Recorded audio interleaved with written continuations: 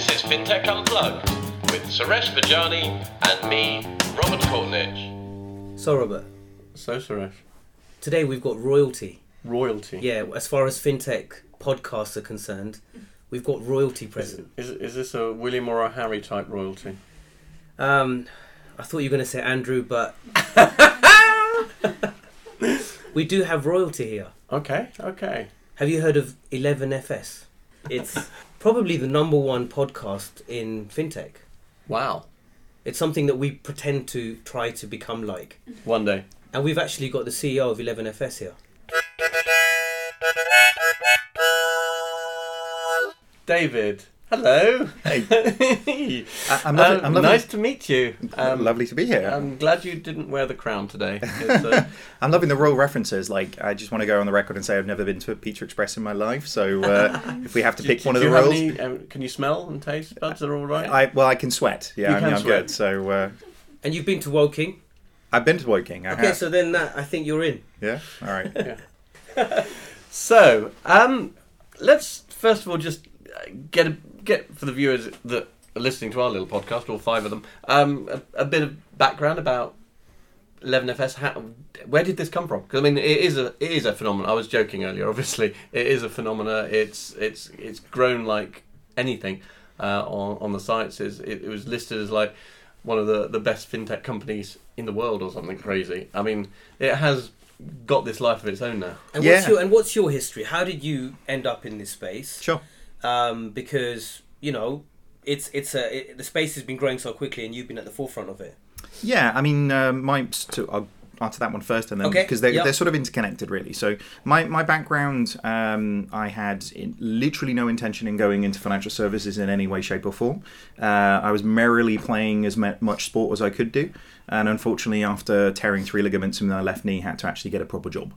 So after kind of doing sports science and human biology and everything on that side, had to kind of do a proper thing and go into computing and maths and all these good things.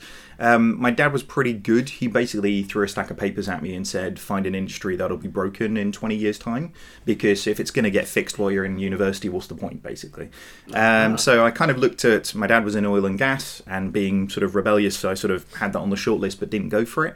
And then it was really looking at, financial services or technology, and kind of being greedy, I went for both. And did you think 20 years ago that it was broken? Because I would say 20 years ago people didn't think it was broken. It was like, well, it works. I think the advent of the internet kind of showed very quickly that the technology that was really underpinning many of the financial services organisations, even then at the time, was really, really backwards. You know, as much as I loved my little Halifax book with a tiger on the front where I got my stamp to kind of put my money in it, it felt a little bit antiquated when I was able to go on the internet and do what I needed to do on the internet. So, albeit dial-up. 20 years ago, you still had your junior savers account, so you're like 12 years old. Pretty much, yeah. I know. Do you know what? I scrape in that millennial bucket like absolutely just. But so yeah, I literally was 20 years ago doing that. So and the NatWest Pig, the piggy bank.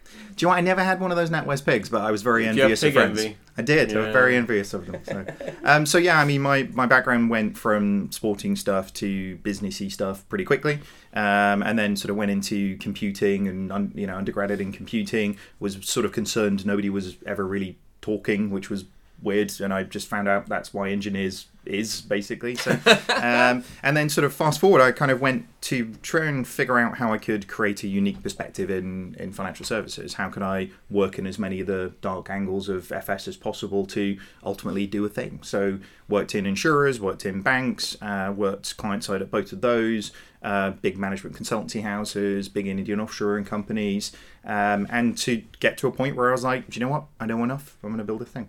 So what was the first big bank you went into? So the first big bank I worked at was Lloyds Banking Group. It was actually HBOS. I joined in May of 2008, which may sort of stick in your head with quite a pivotal moment from a financial crisis perspective. So fun time to leave insurance and go into banking. Was this the time when you realised that was one of the right industries you picked 7 years before?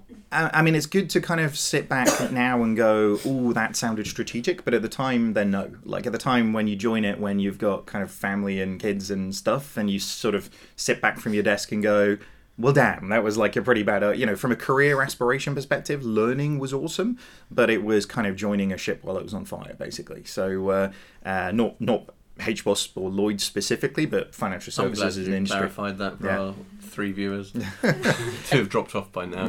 Right. How were you getting on to join when they were trying to lose staff on the other side of it? Yeah. Well, I mean, digital was everything, right? You know, the advent of what was sort of being brought about by the change that the internet brought. And because of, I mean, cost-income ratios were just absolutely killing everybody. Everybody was looking at how could they create more efficiency. So, you know, digital today is all about, experience and services.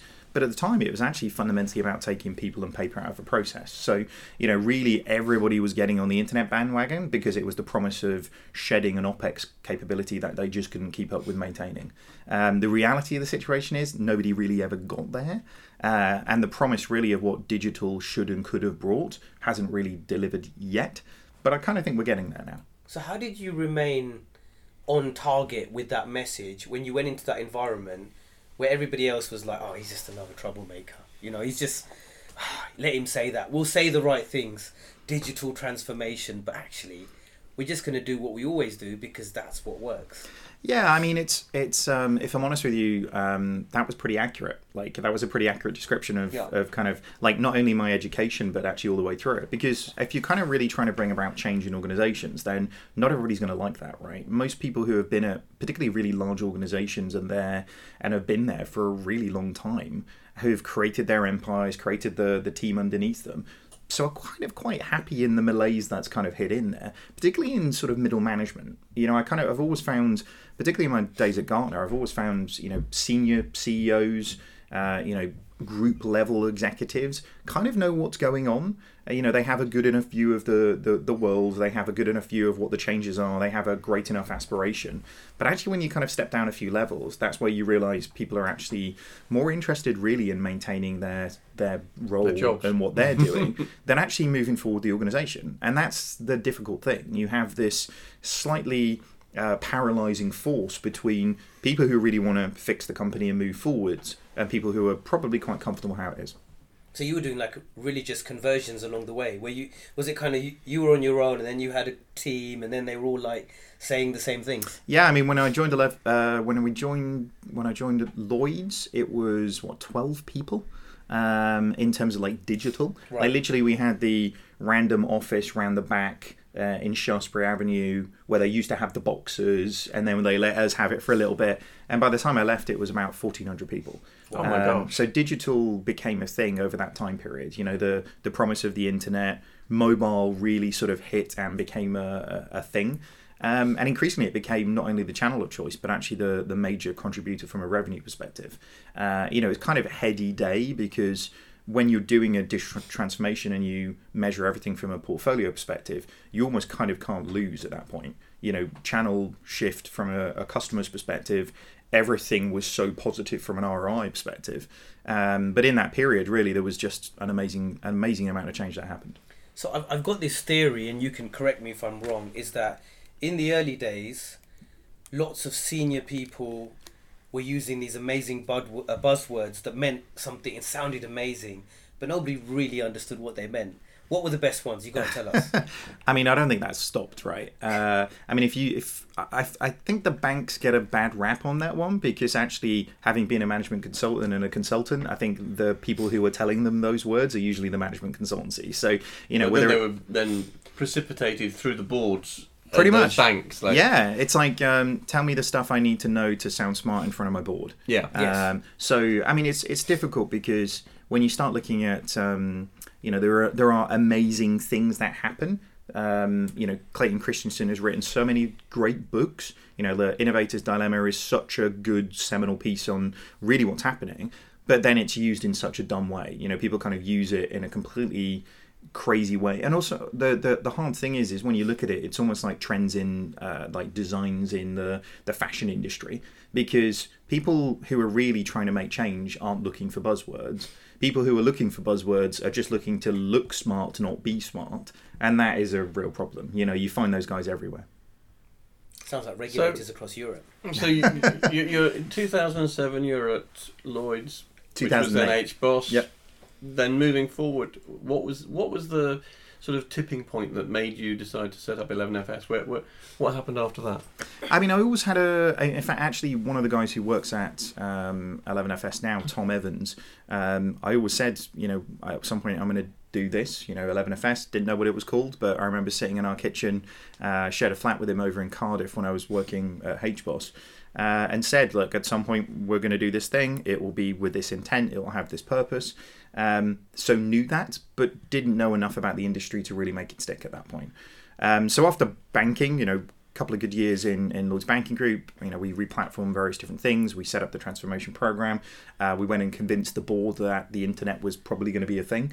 Then decided to move into Infosys. So, if I've seen financial services from an insurance and from a banking perspective, then offshoring as an entity, what does that really mean? What's the impact that's going to have from an industry perspective? Went and worked at Infosys in their digital banking side of things. Super interesting. I mean, until you've seen Bangalore and Chennai, people literally creating engineers, it sounds like Mordor, it's not, but it's like campuses. But that was the buzz at the time, wasn't it? Yeah. Offshoring. Yeah. It was like, we've got to offshore. Everyone was jumping on that. Well, and the difficulty with it really is, the same time as offshoring was driving, which, I mean, procurement teams and banks love, right? It's like, wait, I can get those developers that cost like £1,000 here for like £60. It's like, yeah, like sign me up, where do I get it? But unfortunately, at the same time as offshoring really sort of hitting its feet, Agile was really sort of picking up as well. So the idea that actually multidisciplinary teams, having your engineers and your designers and your product team all together, was really sort of coming to the front. Now, obviously, having your engineers in the room at the same time, if you've got a 23-hour flight to go and get them, makes it somewhat difficult, doesn't it? So while the business are trying to get in engineers in Shoreditch, your procurement team are trying to get engineers in Mumbai. And it really sort of causes somewhat of a kind of a complex situation. And the cultural variations, right?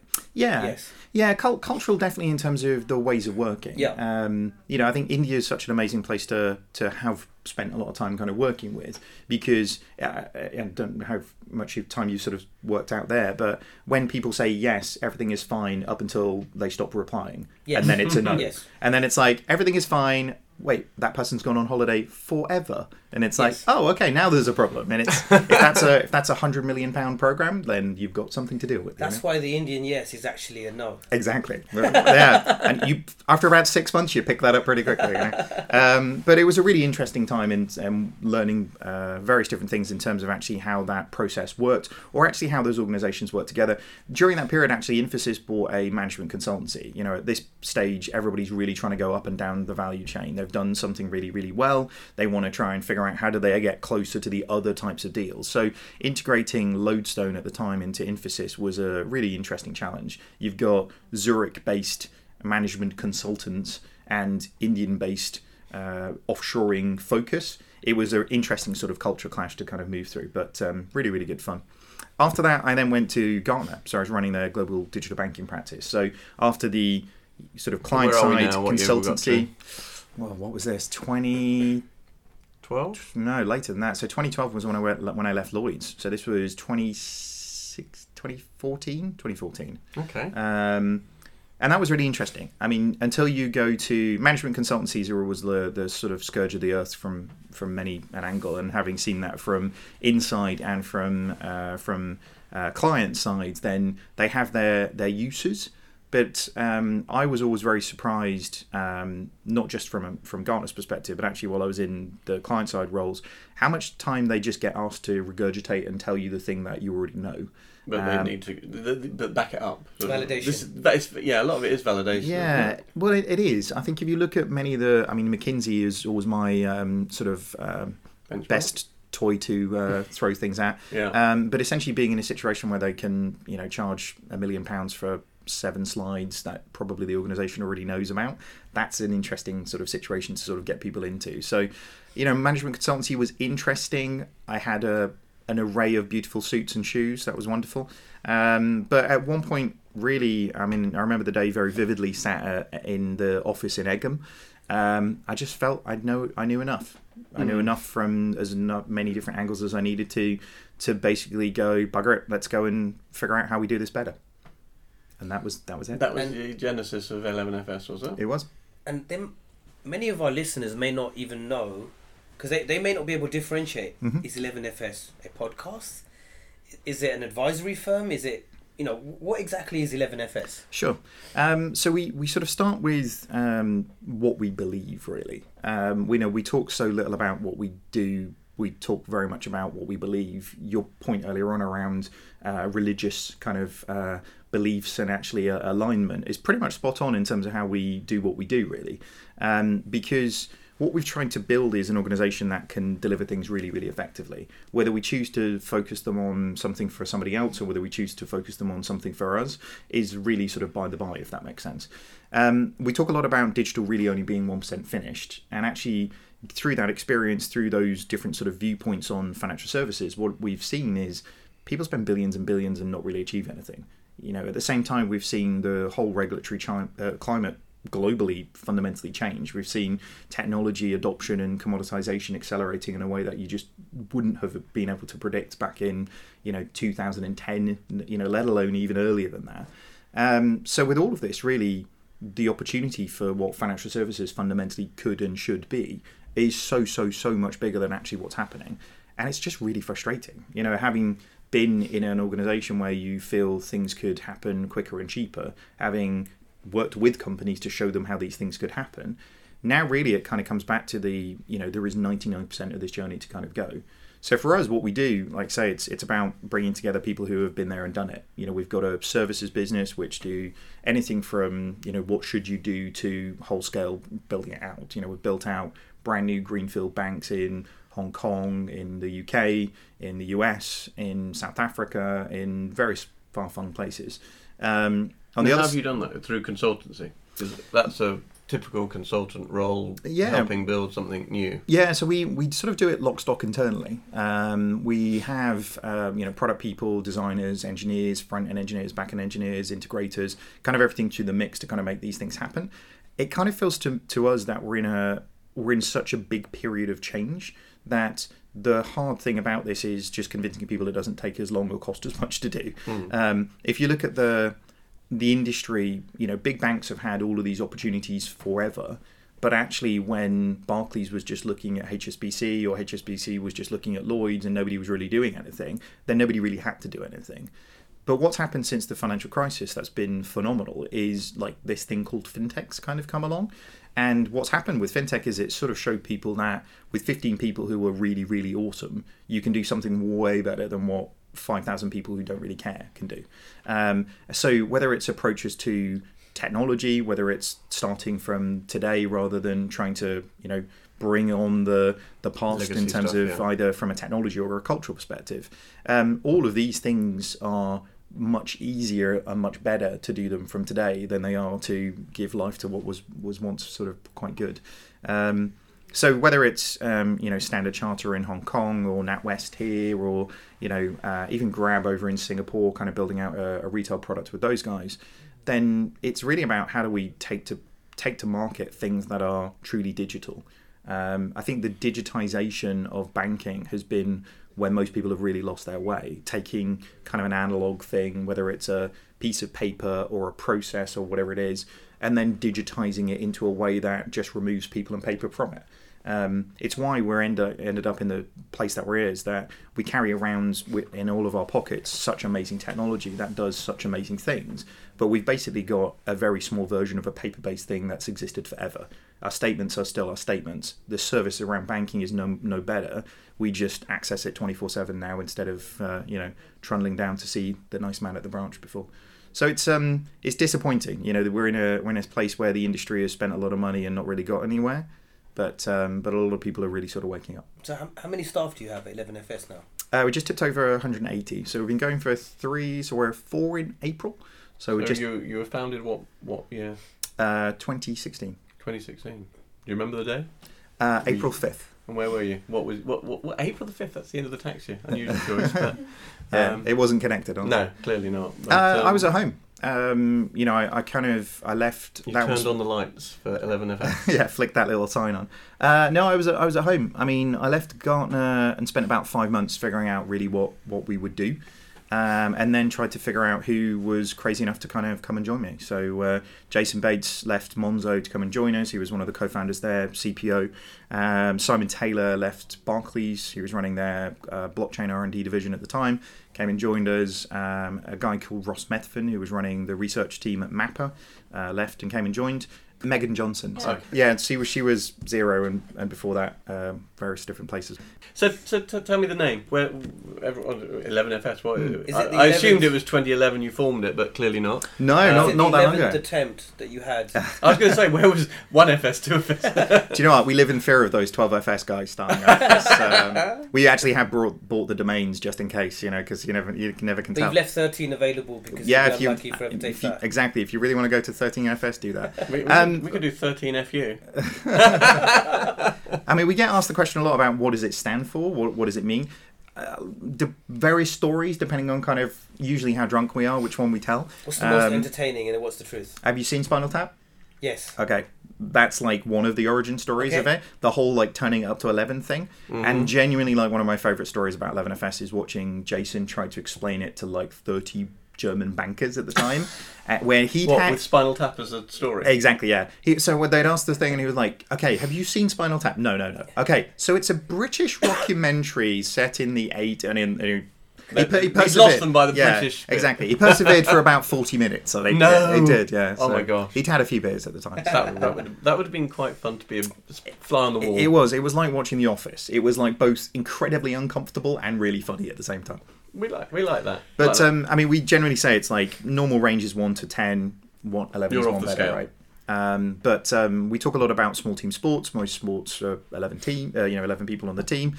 I don't know. There's like 11 herbs and spices in the KFC recipe. All of these things that you didn't realize have 11 in them until you call a company 11, right? Yeah. Also, I started out doing really good SEO stuff. So if you want to be the top of any list, 2 1s at the front of your name's pretty handy, right?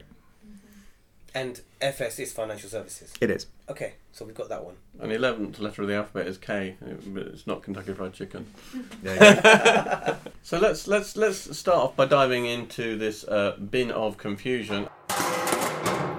This is one that is around about where profitability. We've asked this to a few of our interviewees on this, and we've had a variety of answers. I think the most interesting was Daria, wasn't it? This question came from someone in Belgium, of all places. Okay. Yes. So the question is, do you expect to see Revolut to go into profit this year, that's 2020? And what is your best guess for the profitability of N26? I have no idea on the N26 one because, I mean, they keep it very guarded. I'd say on Revolut, no. I'd say actually on most of the fintech players that are kind of really aggressively glowing global. Yeah. I mean, glowing global. I like that. They're glowing hot. They are glowing, probably. The amount of kryptonite in them. Indeed. I think the capex that they're putting into all of the stuff that they're doing right now, they are investing so heavily in global expansion. I'd say all of them are looking for users and the size of the base before they really start pivoting into actually making money. It's not an approach I would take. I'm pretty old-fashioned about businesses making money. I'm not sure you can actually call a business until it's actually making money. I think that's got to be some sort of charity. Yeah, I mean, at that point, you're providing a service for no revenue. It doesn't seem to make sense to me. So, but I do think in a sort of a post-WeWork crash, then I think their investors are increasingly going to start looking for kind of some sign of returns at some point. Which is why I think actually with Monzo and Revolut and all of these guys, we're seeing many more attempts at it. You know, the Monzo Plus card, the attempts at kind of the changes in tact to try and sort of start bringing some money in. But I don't think we're going to see them turning profit anytime soon. And this goes all the way back to the 80s with Midland Bank and a guy called Ken Howes, who later on was a consultant, but he was in Midland Bank at the time. And he always quotes as the worst thing he ever did for the industry was the no account fees for your bank account. Yeah, it was a race to the bottom after that. It is, and this seems to be like that on steroids now, doesn't it? Yeah, it's definitely sort of commoditized the ability. But if I'm honest with you, though, I think many of the fintechs though are trying to remove some of that stuff because free banking certainly is not free. You know, if you kind of look at the way in which it's spread out and the trap, the bear trap that is overdraft fees that have been set up, it ends up being free to most of the people who can probably pay for it, but actually really, really costly to the people who can't. So I think it's I think a lot more transparency around the fees is probably very sensible. And also, actually, if you explain stuff to people in a way that they see the real value to it, people aren't opposed to actually, paying for something. But I completely agree with you. We've seen the same thing happen in insurance, right? Aggregators commoditized the feature set. It became a race to the bottom, and now everybody's getting insured for stuff that doesn't really insure them for anything that they actually need it to be. So it's a bit of a problem, isn't it? So what is the solution if that is the problem of our industry today? Is these companies just going exploding with a burst the solution, and everyone suddenly having to recalibrate where they are, and a new industry coming up, which is a paid-for industry, or is there a softer? I mean, I could see this getting worse. If you look at the sorry to be the bringer of doom on this one to a certain degree, but the insurance side of things was predicated because somebody else started owning distribution. Compare the Meerkat market, whatever it is, and Money Supermarket, and all of those guys. At that point, when they start owning distribution, they own the narrative around what's important. Suddenly, Money Saving Expert or Money Supermarket were saying this is the best one because of this APR. People are buying on feature sets they don't understand. Most people don't understand what an APR actually is.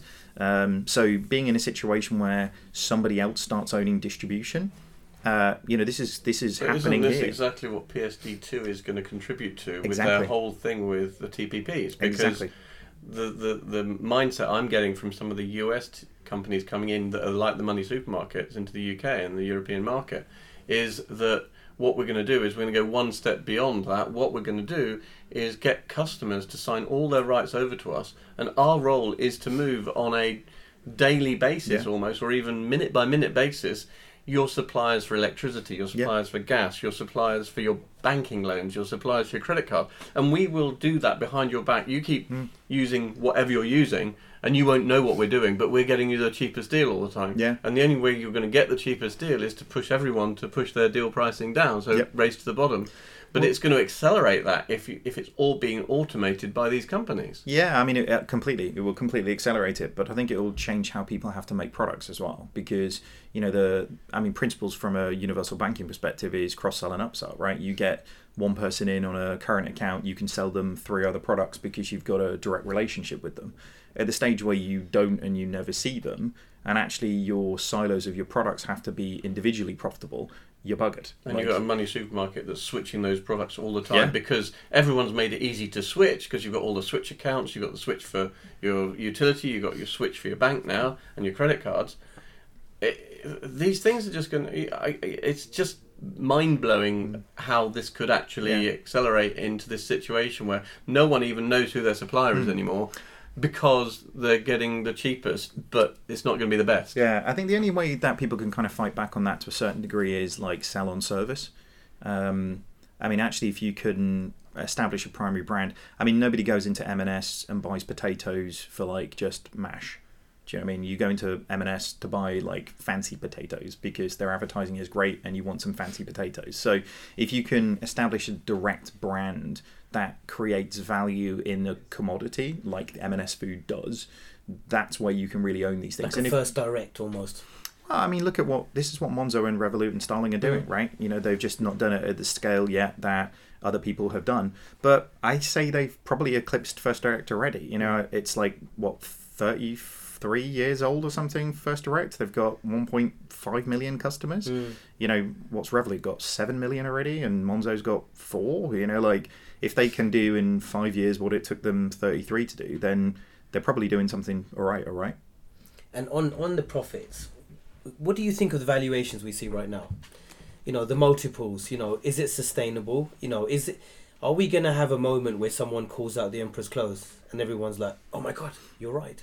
Yeah, it's a. I think we've been pretty much desensitized to what a billion actually is at this stage, haven't we? Which is pretty worrying. I'm not sure all of them can possibly ever realize the value that's actually being sort of put in there, and actually this is what's leading to almost the chasing of global expansion rather than necessarily finishing the job that they've started in any particular geography. So I do very much kind of worry about that, because it only takes one of the sort of leading 3 to have any kind of particular misstep, and it could be very detrimental to the industry globally. Not from the amount of customers that they have, but from a credibility in the system and credibility in the process.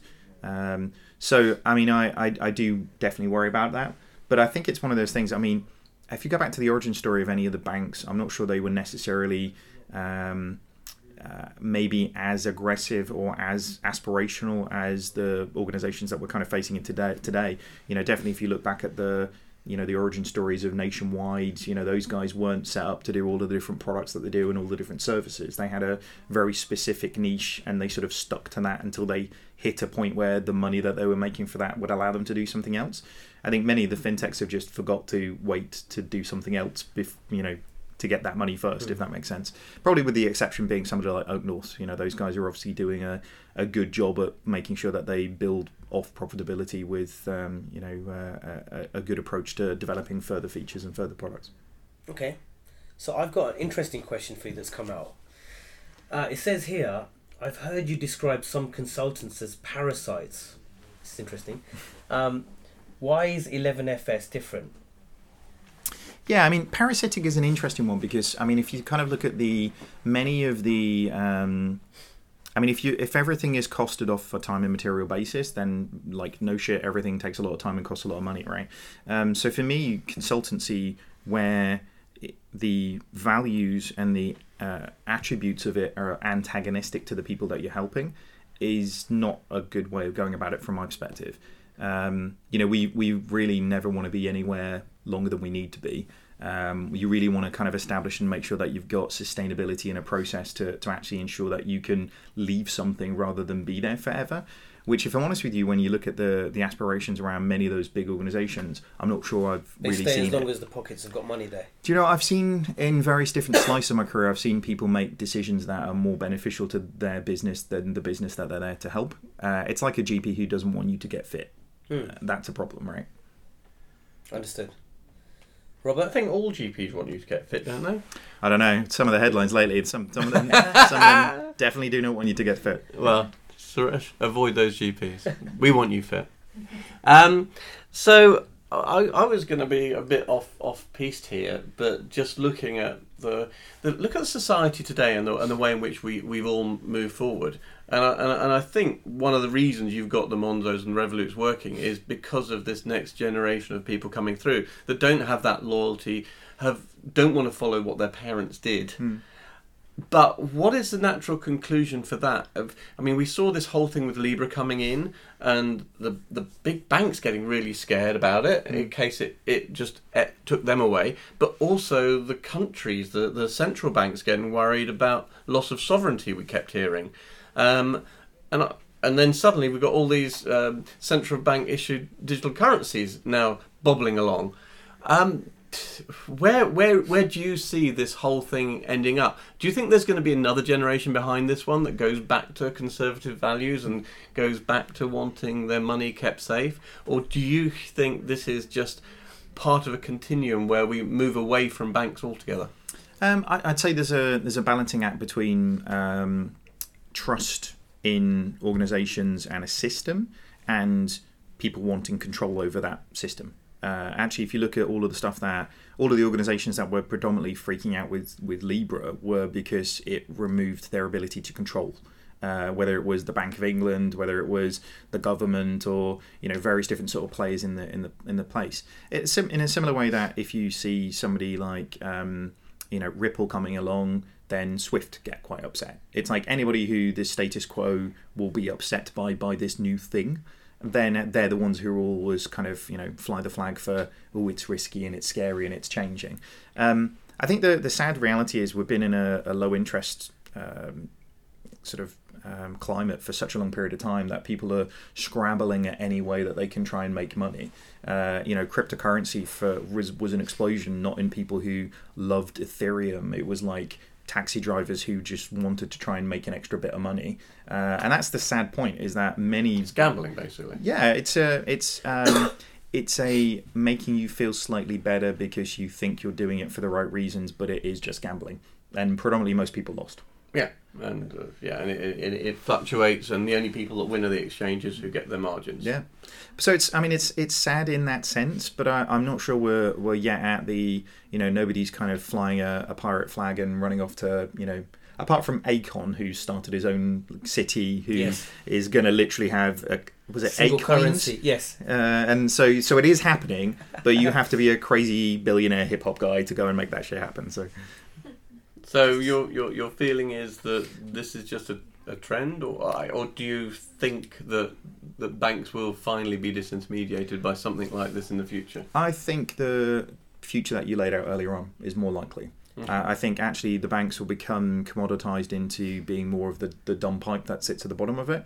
I think the ability to control distribution will be taken away by players who can really create services that actually consumers value.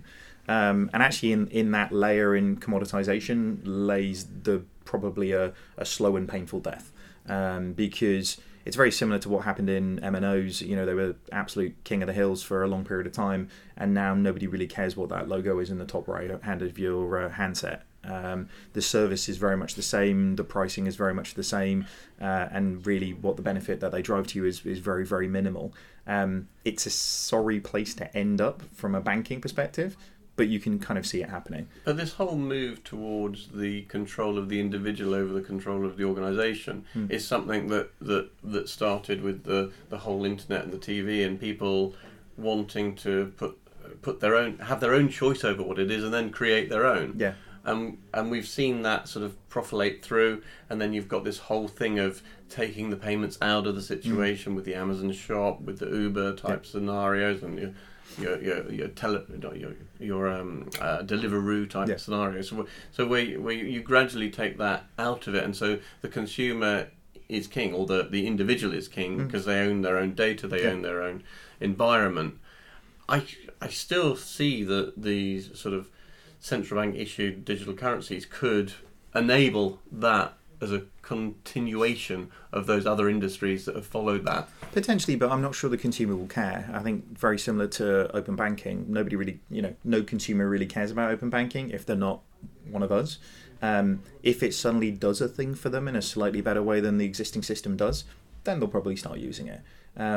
But I'm not necessarily, I don't think there's many consumers who are just walking around on the street going, I really want control of my data, because you still flagrantly see people giving away ridiculous amounts of data to do the most trivial things. Did you recently see that video on YouTube where the guy was just going up asking people for what's your password? I'm just doing a survey, and people on the street were going, well, yeah, it's my favourite pet. What's your pet's name then? Oh, my pet's name's Melanie. Oh, and what's your date of birth? Oh, yeah, it's the 5th of the 7th, 72. Oh, really? And who are you bank with? Yeah. Yeah, and people were giving live interviews, giving away all their passwords. Yeah. The reality is, people are stupid. Yeah, I think that is the with data. Generally, that is the sad reality. Really, is that when you sort of look out there, people will do ridiculous things for as stupid a reason as somebody asked, right? Yeah. But I'm even doing a YouTube video. Do you want to give away all your passwords? Yeah, exactly. Will I be famous? Airport Wi-Fi is always my best example. People give away literally all of their data just to access like 15 minutes of Wi-Fi before they get in a plane, and it's just insane. It is a weird world that we live in from a financial services perspective. But I'd sort of say, I always kind of point to, we will bet on the people who have probably got all the money and all the customers, and actually the banks can still do something about it if they choose to, but many of them are still sticking their fingers in the ears and hoping it will all go away, and many of them are deploying fast follower strategies when they are neither able to follow nor actually able to do it fast, which is somewhat of a problem with that strategy. So why do we think the banks haven't purchased any of these fintechs? And I know there was a kind of a Tinder flirting moment with Loot and RBS. They bought it. They did in they didn't buy it. It went bankrupt, and then they hoovered up a bunch of the people, didn't they? But it has happened. Yeah. BBVA have bought all sorts of stuff. That's true. Okay, that's true. But I guess I'm thinking about, was there an opportunity for Monzo to be bought quite early, and then they said they're asking for too much money, and then it's been I think Telegraph sort of published an article about it a couple of months ago where Ross McEwen had approached Tom a few times and said, okay, How much? Let's. You're kind of causing a lot of noise now. Let's look. But I'm not sure necessarily that's the answer. If I'm honest with you, I meant for the traditional banks. Yeah, I don't think it's the answer for them, because I mean, what you're buying, I think you need to understand why you can't do something. Because I mean, Tom's great. Jason's great. They're smart people. But what they're doing is not magic. It's not a magical fintech thing. Like, there's no incantation that they do every morning to the shiny hot coral light or whatever. Maybe it's seen as magic because the traditional banks can't do it. But it is. But then by just buying something, all you're going to do is break it really quickly. So if you acquire something that can do something you can't do, and actually then just laid it on all of your governance and all of your processes and all of your structure and all of the people that you've had forever, all you're going to do is break the thing that you've bought really quickly. We've seen this a number of times with different players who have bought stuff. I mean, BBVA, Simple in the US was a really early, 2010, 2011 challenger bank based in New York, bought it. Really nothing happened with it at all. Then it's getting shut down. They acquired some really good talent. Shamir, who was acquired as part of it, set up all of the open banking capability for BBVA, which was great, market leaders. But they bought a bunch of stuff, and it doesn't mean that they're now so far ahead of the pack. I really, really believe it's like, I kind of come back to it's like, you don't go to the gym and pay your personal trainer to like do all the press-ups and the sit-ups for you. If you don't learn what those things are, if you don't learn the form, if you don't understand nutrition, if you don't put in the effort, you're never going to be able to do these things. I was going to say, spying on Suresh, clearly. That's where I'm getting wrong. Yeah, it's my part-time job at Fitness First as well. Yeah. So I've got another question here, which bizarrely rolls back a little bit into the whole Libra discussion. How seriously are the legacy players about financial inclusion? But I just want to widen that and say, how serious are the current players that are coming through, like the Libras, who use financial inclusion as their like tagline to why they're doing things? So is it real or is it just fake? See, I'd say it's on the Libra side of things, I'd say it's something that it's a good story, but I'm not necessarily sure that's why they're doing it when you look at the players that are involved in it. From the big organisations, they've got bugger all chance of addressing it for a really long period of time, and it's not because they don't want to, because they've all got strategies around it, but when you've got an operating cost that costs you £220 a year to run a current account, you've got no chance of offering a product that actually supports anybody other than middle market. They then struggle to do wealth market because they can't provide the equivalent of thick carpets and fancy paper. But at the bottom end of the pyramid, you've got no chance of getting into that unless you fundamentally change what your tech setup is. And it's hard because it's a market that many players could do some really, really interesting things with. And actually, we've seen players like Mambu from a low-cost core banking system being created, or players like Monese coming to the market and acquire quite a good number of consumers. I think they've just tipped over $1 billion valuation, haven't they, in the last month or so? But yeah, it's still very untouched. I think it's more likely on the inclusion side that somebody like the World Bank or the ongoing work that the Bill and Melinda Gates Foundation is doing, that they'll have more impact now than any of the big players will. Now, with 11FS, the podcast, you've met a lot of guests, a lot of clients. What's the funniest thing that's happened on one of them? You don't have to name who did it, but if you don't, you can have some more vodka in there. That maybe it got cut out, but you don't have to name. You can tell us what happened. You don't have to say who it was, unless you want to have more drink.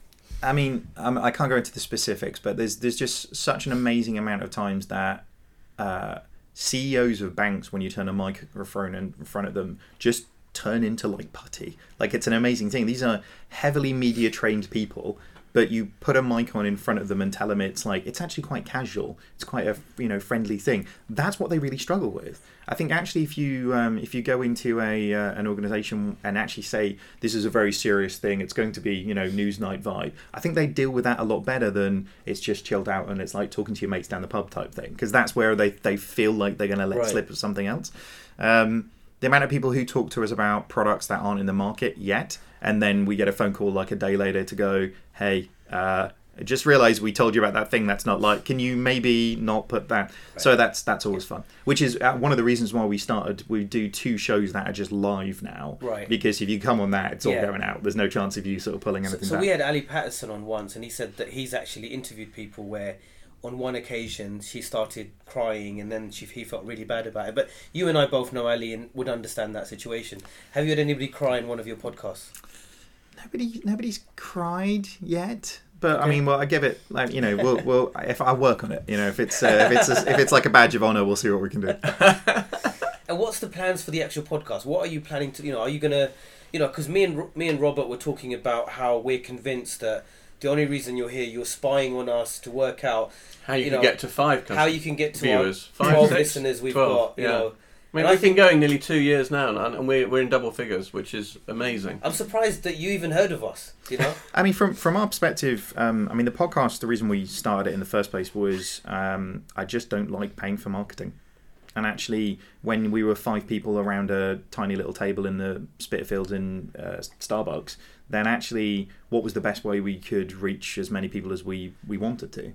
And I think actually marketing can become quite boring. And actually, the great thing about podcasting is you can really get the intonation and the purpose behind people's comments. So, you know, if you want to build a brand that is really authentic, that really lowers the bar for when you go and have a meeting with somebody as well, because we are exactly the same on the podcast as we are in a boardroom or a presentation or whatever. It sets the right bar. Just a try before you buy, almost. Yeah, I mean, it most of our work is inbound because we don't do outbound. And if off the back of listening to us talk as we do, then you still want to talk to us, then great, you've passed the test, as it were. I never quite worked out why we do ours. There's no benefit at all, but we just like talking. And well, if you and we did have a look at the TV idea, the video bit at the beginning, but no one wanted to see Suresh's body, I'm afraid. He always wears these like onesies, and too much. Robert's tamed down the shirt for today, but normally his shirt is definitely not fit for camera. Yeah. Wait, do you two like each other? Is this no? If we liked each other, we wouldn't even be here. That's true. Fair enough. We keep guests to separate us. That's true. True. I know my role now. Referee is the job, and with that hoodie on, you could be the boxing referee. You could be the coach in the room. Pretty much. With 11FS generally, everyone's highly positive. You've always had a lot of positive stuff said about you, and it's rare to hear anything negative said about you. Mm-hmm. But I do recall there was something wrote recently from one of the consultancy gigs that you were working with, where it was a rare occasion. So is that something you can talk about? Yeah, it was so a Sifted article talking specifically about NetWest. Yeah. It was a weird one because I came out the interview, we talked to Sifted. They're like, here's these things, this is what we're going to be printing, and I was like, well, that's categorically not true, so weird. And then straight out the back of that meeting was able to ring Alison Rose and go, this is weird, you guys should kind of know about this thing happening. So yeah, categorically nonsense. I think if I'm honest with you, what we sort of found very similar to actually what I was talking to Tom Blomfield about this with Monzo. Actually, I think the bigger that you get, the more of a threat that you probably are to a bunch of other people, and then the weird tactics kind of turn up. I mean, we haven't quite had Watchdog turning up with an ice sculpture outside of our offices like Monzo has, but it's not far off that. So reasonably playful mudslinging, I think, from competitors, unfortunately. But the bigger you are, I think the more mud they'll sling. So we'll He's use got that no as our ability to do a nice sculpture, to be perfectly honest. I mean, it would be a talent I would love to acquire. So if I catch you at like 11 o'clock, you just trying to do an 11FS ice sculpture outside the office. Then what was the Monzo ice sculpture of? The ones outside. What was it? It was like an angel, I think, that they did it of. God. It was part of the whole sort of Monzo. Stole our money stuff that kind of went on. It's great to know that the BBC put good, I know, taxpayers' money. That I know, bizarre. It's very creative, but do you know what? I actually watched Watchdog for the first time, because of that whole thing. Since what was her name? The original lady who was on it. Yes. But oh my god, it's dumbed down. Like, I don't know if you guys seen it. It's like a real paint by numbers now. Like, it really used to be investigative journalism, but now it's very much like... If they did their homework, they would realise that in these instances where funds have been frozen, they can't comment on it. They can't be tipping off. They can't be saying what the reason is. And it's like, they've stolen, they're not telling us. And it's just like, guys, do your homework. Yeah. This is the law, unfortunately. Yeah. But no, I mean, it was a very weird Monday to kind of wake up, and what I found really interesting was they what did they call me? Looking at Zoe for context on this one. Hooded fintech guru. Bearded, hooded, cladded fintech guru of London or something. And I was like, man, shall I update my Twitter bio with that? Like, just because, like, clearly, it's obviously what everyone recognizes. Yeah, I mean, there was some negative, but like that first bit, I took as like a, you know. Well, do I need to change my wardrobe or like? We can confirm you're hooded. Yeah. You're bearded. Yeah. What else was it?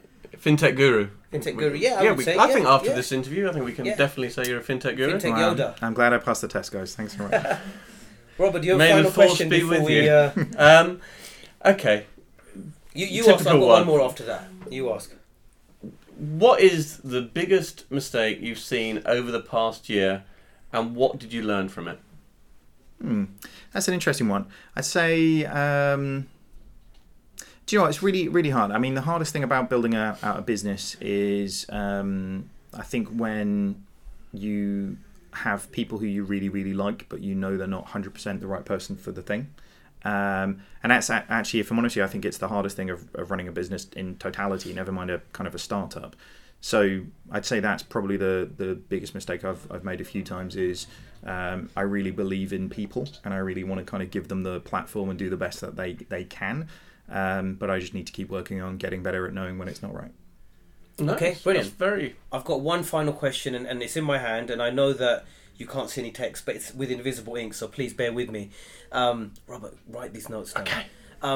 If there was something about a podcast that existed in the market and you could think of a few things they definitely need to fix up on, hypothetically, what would you do? I mean, I think with podcasting, it's only 10% the content, it's 90% distribution. It's all about how you get it out there. It's all about how you create the buzz around the thing that you're doing. And actually, if you can continually be putting people into the top of the funnel, and that's not just, you don't just build it and they will come. You've really got to grind to kind of get those people at that top of that funnel. That would be the thing I'd kind of really, really focus on. Thank you. Okay. Appreciate it. And thank you you very much. Really appreciate you coming on, David. Thank you. And safe journey home. Thank you very much. If anybody wants to know anything more about 11FS, what should they do? Yeah, just 11fs.com, or you can get me, David, at 11fs.com. Thank you very much. Thank you. No problem.